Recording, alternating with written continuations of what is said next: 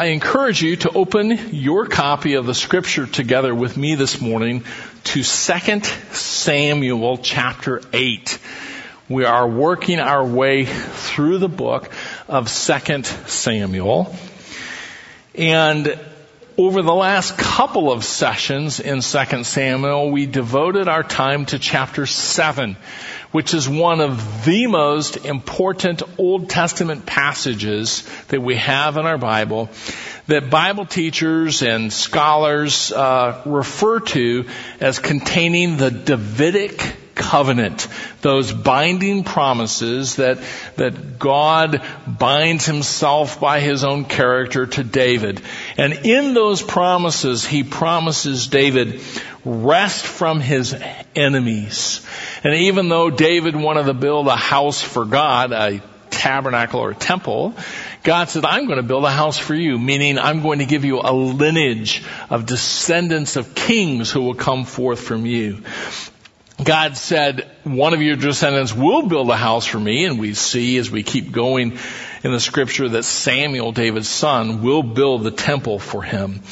But these promises go way beyond the near, because God said to David, one of your descendants will actually reign on your throne forever and ever over an eternal kingdom. We still wait for that. God said that I will be a father to him and he will be a son to me. And based on this passage going forward, Israel started looking for a Messiah.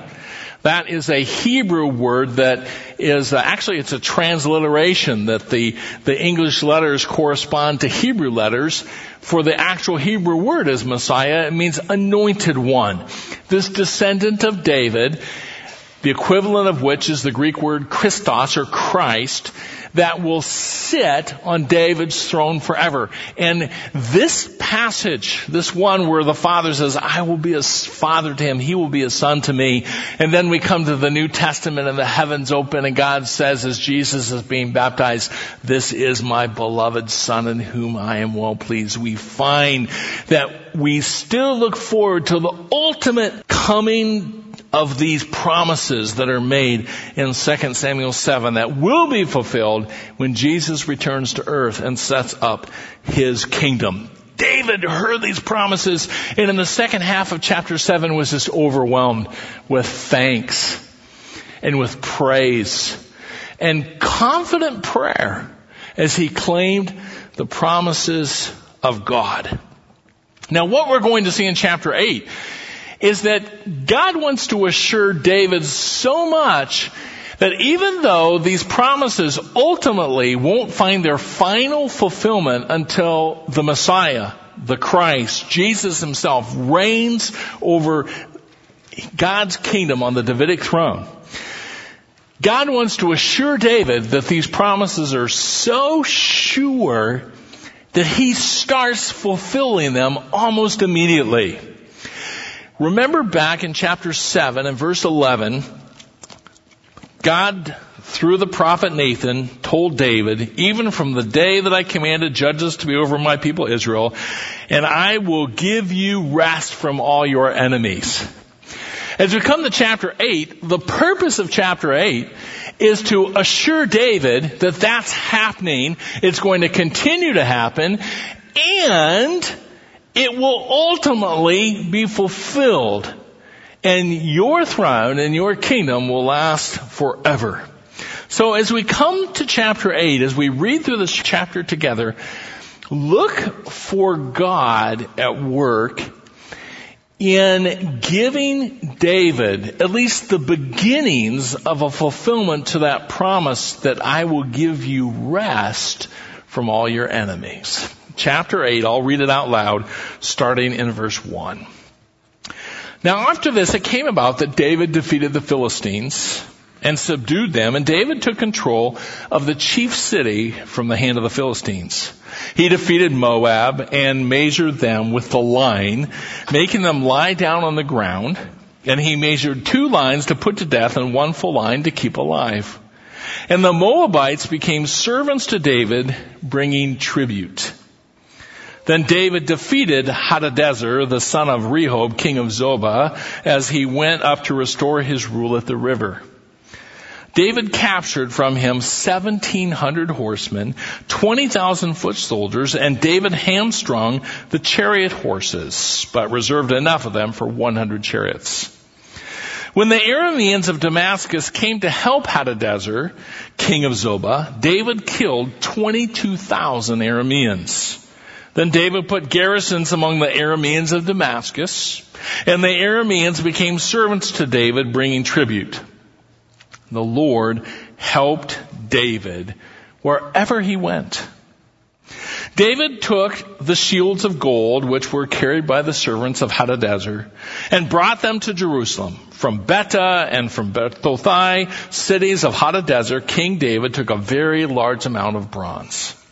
Now when Toi, king of Hamath, heard that David had defeated all the army of Hadadezer, Toi sent Joram, his son, to King David to greet him and bless him, because he had fought against Hadadezer and defeated him, for Hadadezer had been at war with Toi.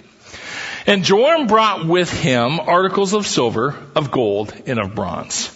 King David also dedicated these to the Lord with the silver and gold that he had dedicated from all the nations which he had subdued. From Aram and Moab and the sons of Ammon and the Philistines and Amalek, from the spoil of Hadadezer, son of Rehob, king of Zobah. So David made a name for himself when he returned from killing the 18,000 Arameans in the Valley of Salt. He put garrisons in the Edom. In all Edom he put garrisons, and all the Edomites became servants to David, and the Lord helped David wherever he went.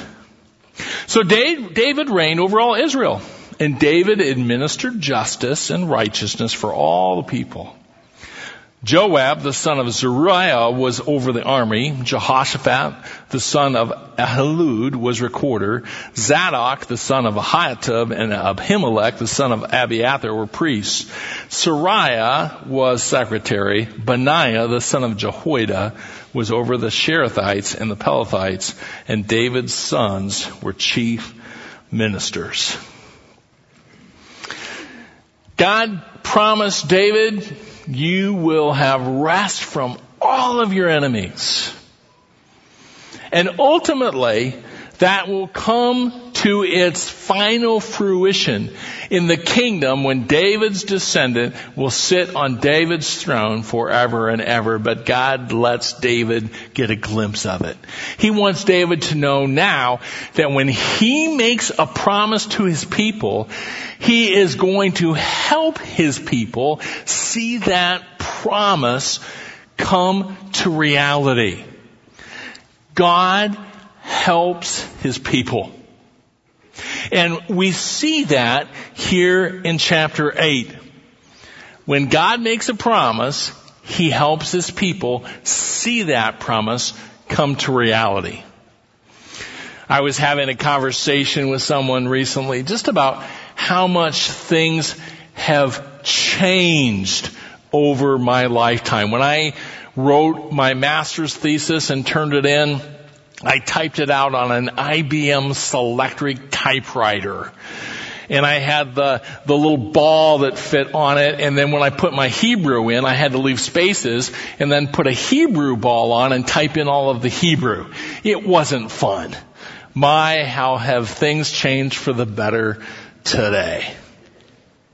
Think about just not that long ago, if you were going to take a trip, you would call a travel agent and say, I need tickets for such and such a flight, or I need tickets to get to this city. And your travel agent would book the trip.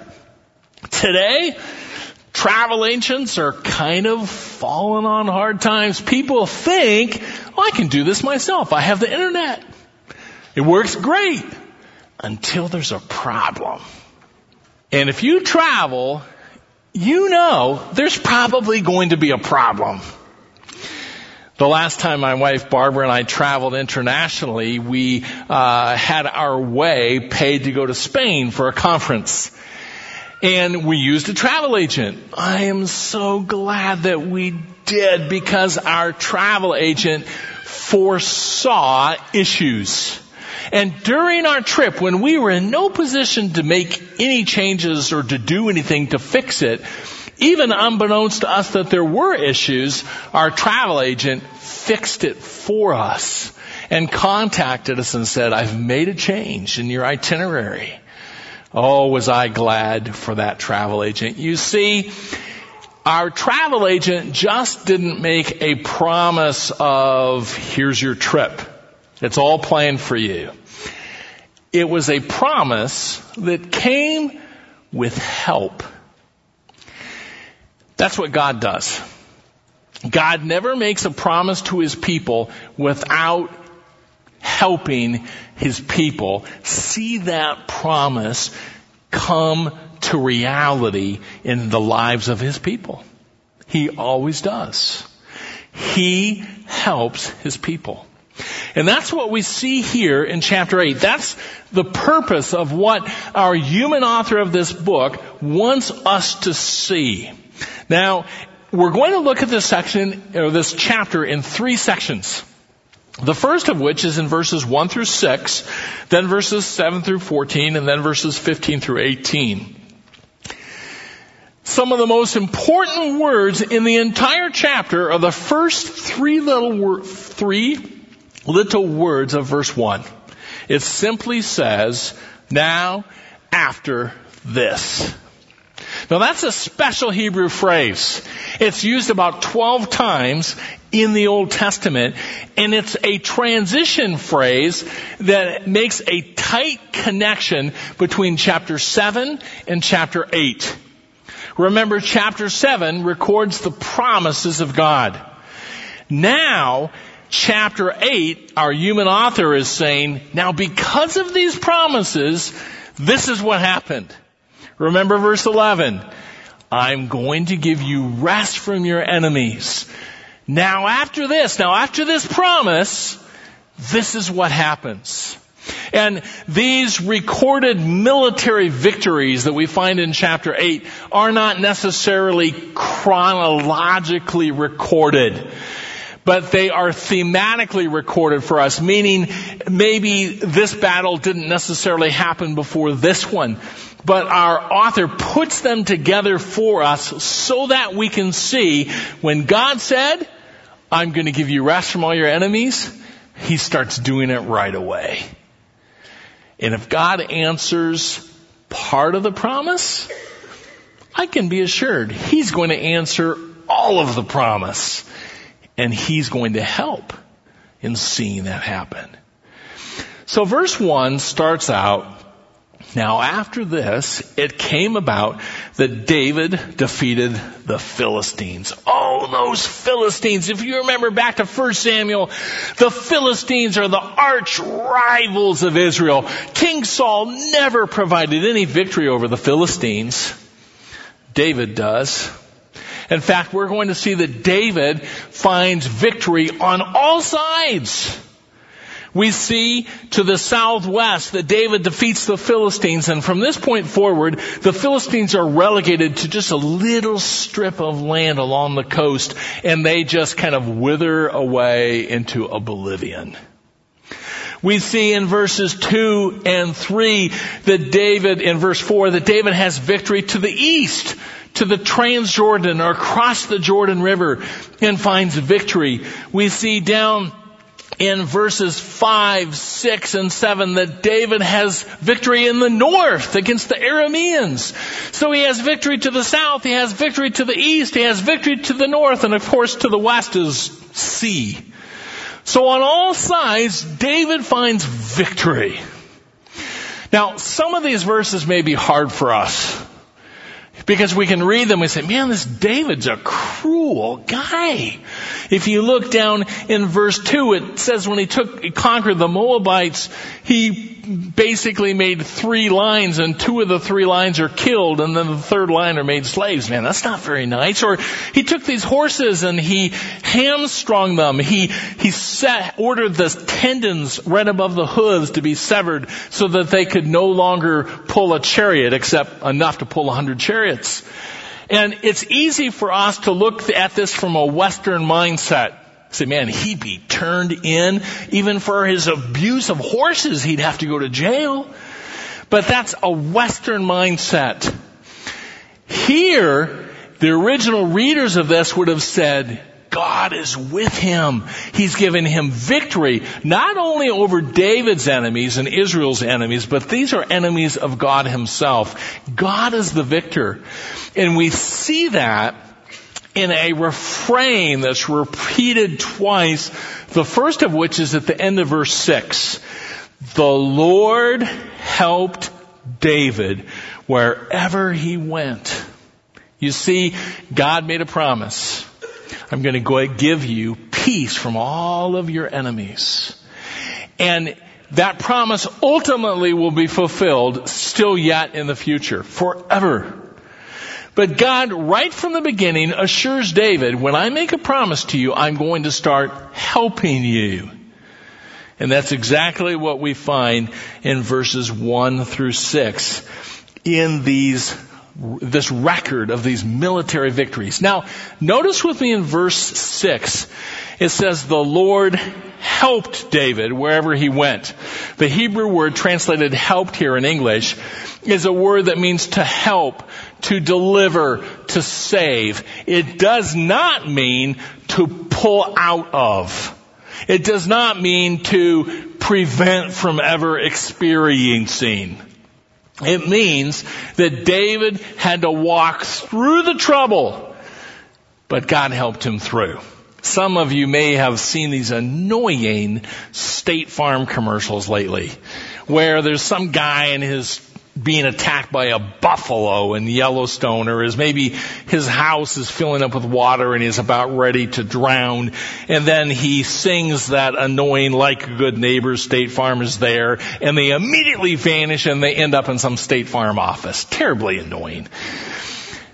But some people have that mentality with God, like God is just going to snatch me out. He should just snatch me out of my problems. It's not what God does. That's not what God promises. But when God makes a promise, He helps His people through it. We see that even in the New Testament. In the book of Acts, the Apostle Paul is on his first missionary journey telling people about Jesus. And in chapter 14, starting to read in verse 19, it says, the Jews came from Antioch and Iconium, and having won over the crowds, they stoned Paul, dragged him out of the city, supposing him to be dead. But while the disciples stood around him, he got up and entered the city. The next day he went away with Barnabas to Derbe.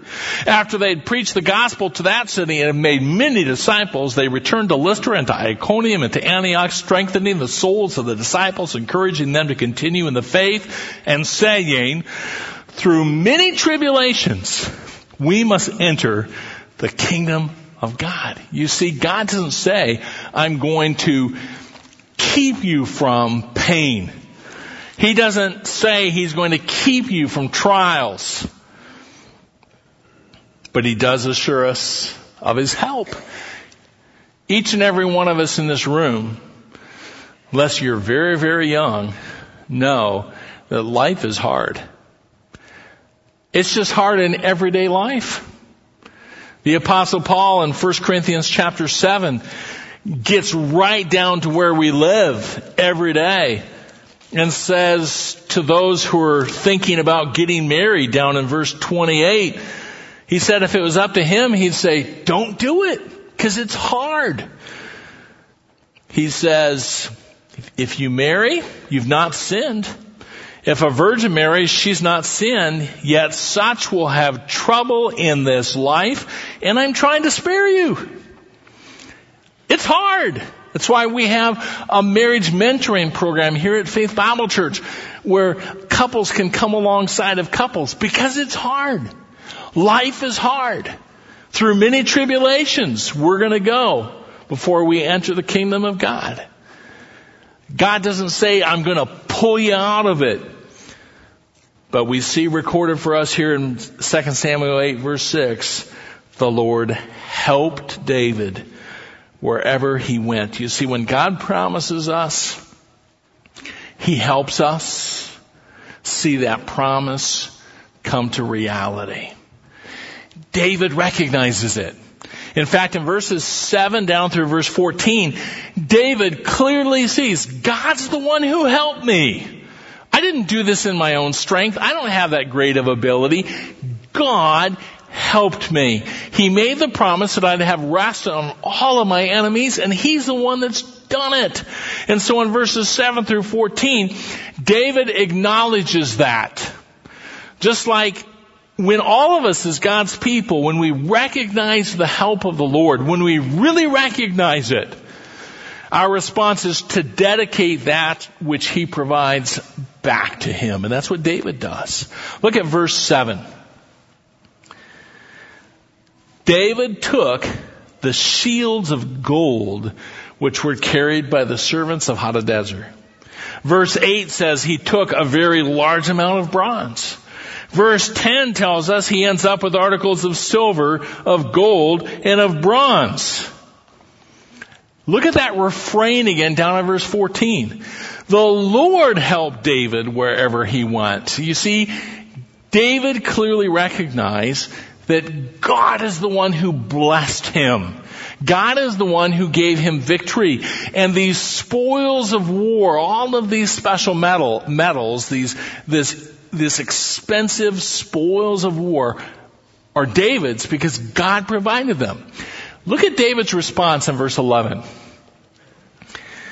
King David also dedicated these to the Lord with the silver and gold that he had dedicated from all the nations which he had subdued. It's a special Hebrew word translated dedicated. It's a word that we say it's from the holiness word group. It means to be holy, to be set apart, to be consecrated. What this is saying is simply all this gold and silver and bronze that David took from his captives, he set it apart to be solely for God's use. He gave it to the Lord. Instead of him saying, hey, I have a new house. I think in my entertainment center it'd be cool to have gold walls. He didn't do that. It's the Lord's. Why did he do that? Because he recognized the truth, the refrain that's repeated in verse 6 and 14, that the Lord helped David wherever he went. I have a friend who has been very successful in business. Started a company, sold it. Started another one, sold it.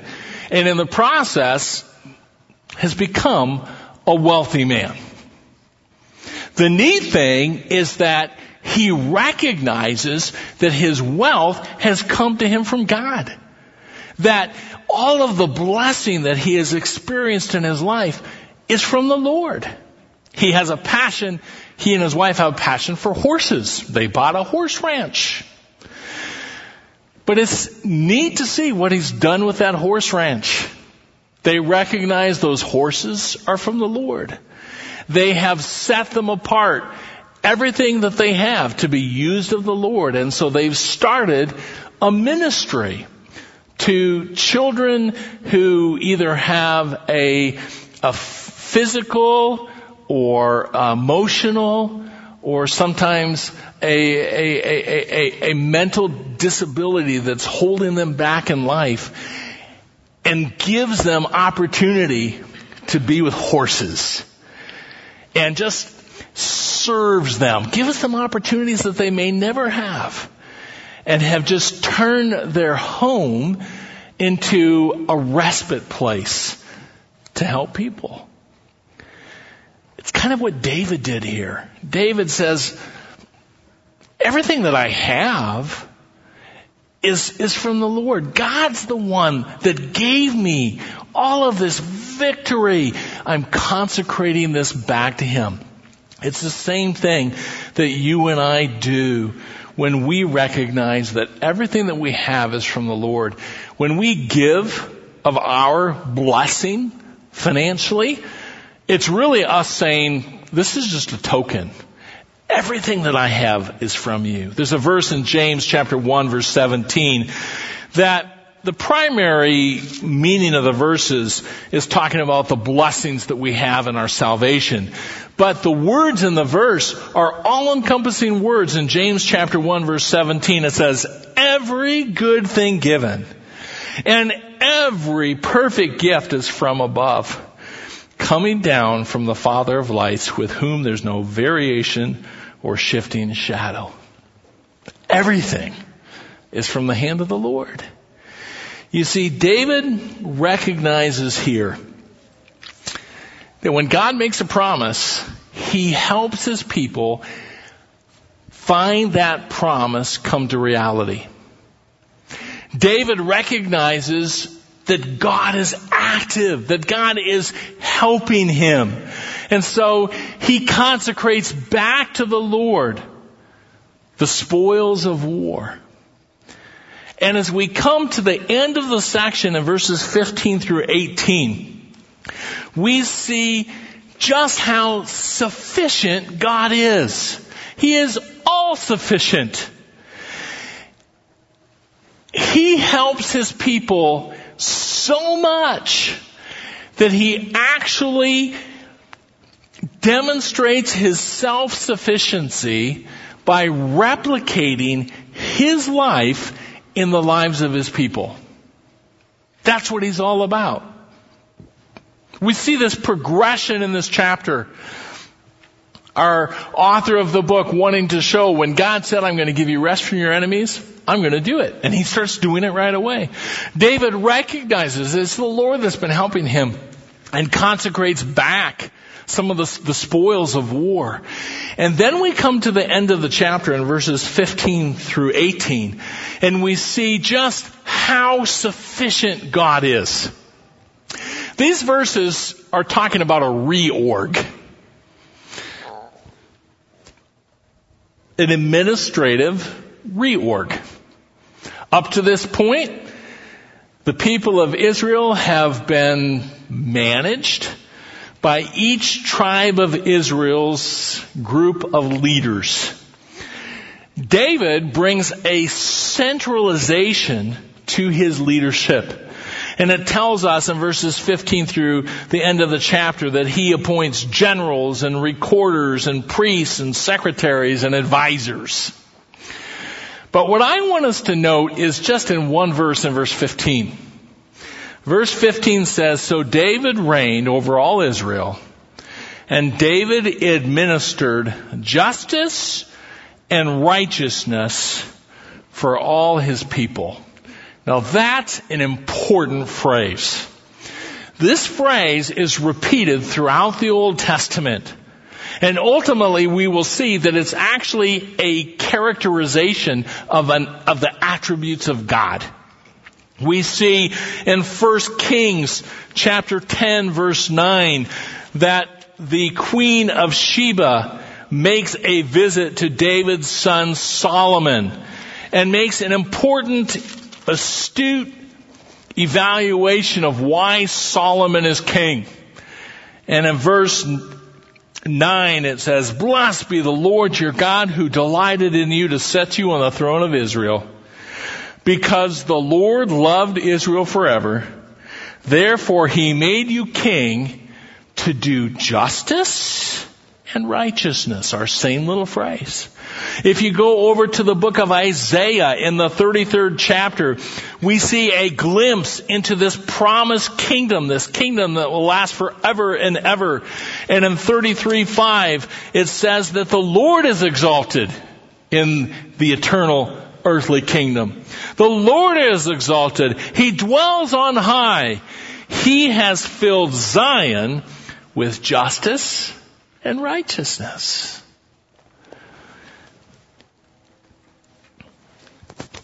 Ultimately, we see God's sufficiency in David's life demonstrated in God's character being replicated in David's life. Turn with me over to Jeremiah chapter 9. These are verses that would be good to put to memory. Jeremiah chapter 9 verses 23 through 24. Thus says the Lord, Let not a wise man boast of his wisdom. Let not the mighty man boast of his might. Let not a rich man boast of his riches. But let him who boasts boast of this, that he understands and knows me, that I am the Lord who exercises loving kindness, justice, and righteousness on earth, for I delight in these things, declares the Lord. You see what's happening is God is demonstrating His sufficiency. When He makes a promise to His people, He comes along and helps them. In fact, His sufficiency is so great that ultimately His character is replicated through the lives of His people, and not just for David. You remember John chapter 15? That central passage on living out the Christian life where Jesus compares Himself to a vine and us as the branches and says that, hey, apart from me, you guys can't do anything. And in verse 5, it says, I'm the vine, you are the branches. He who abides in me and I in him, he bears much fruit. For apart from me, you can do nothing. Now, what's the fruit? The fruit is the very character, the very life of Jesus. He's the vine. The fruit is Christ-likeness. It's the believer finding all sufficiency in the person of Jesus Christ, abiding in Him, and then Christ replicating His life through the life of the believer. So that when someone sees the believer who abides in the vine, he sees Christ in the believer. God demonstrates His sufficiency by replicating His character in the lives of His people. That's the ultimate statement of His help. I have fish in my office. I have for about the last 15 years. One of the reasons why I have fish is that little kids come and say, Pastor Steve, can I feed the fish? And if they're the first ones there that day, I say yes. They've already been fed today, by the way. And they're peaceful. My wife is a school secretary, over 2,000 kids in her school, and they gave her a fish tank this year. Why? Because so many parents come in and scream at her that the fish are to be a calming effect. And so I have fish for the kids, and once in a while just to have a calming effect. Now, I had a 10-gallon aquarium. I wanted to really get into this a little bigger, so I bought a 55, and I got it in a kit. And in the kit, it comes with a heater that's supposed to be sufficient for the tank. Now, the particular fish I wanted to raise are a little persnickety. They like the temperature to always stay the same, so I have it set at a constant 80 degrees. And before I actually put fish in there, I was coming into the office in the morning when our furnace would cut back a lot at night, and I'd noticed that the water would be like 4 or 5 degrees less in temperature than what's supposed to be. And then I'd turn off the furnace, it would come on, and then the water would come up. You see, the heater said that it would be sufficient, but it wasn't.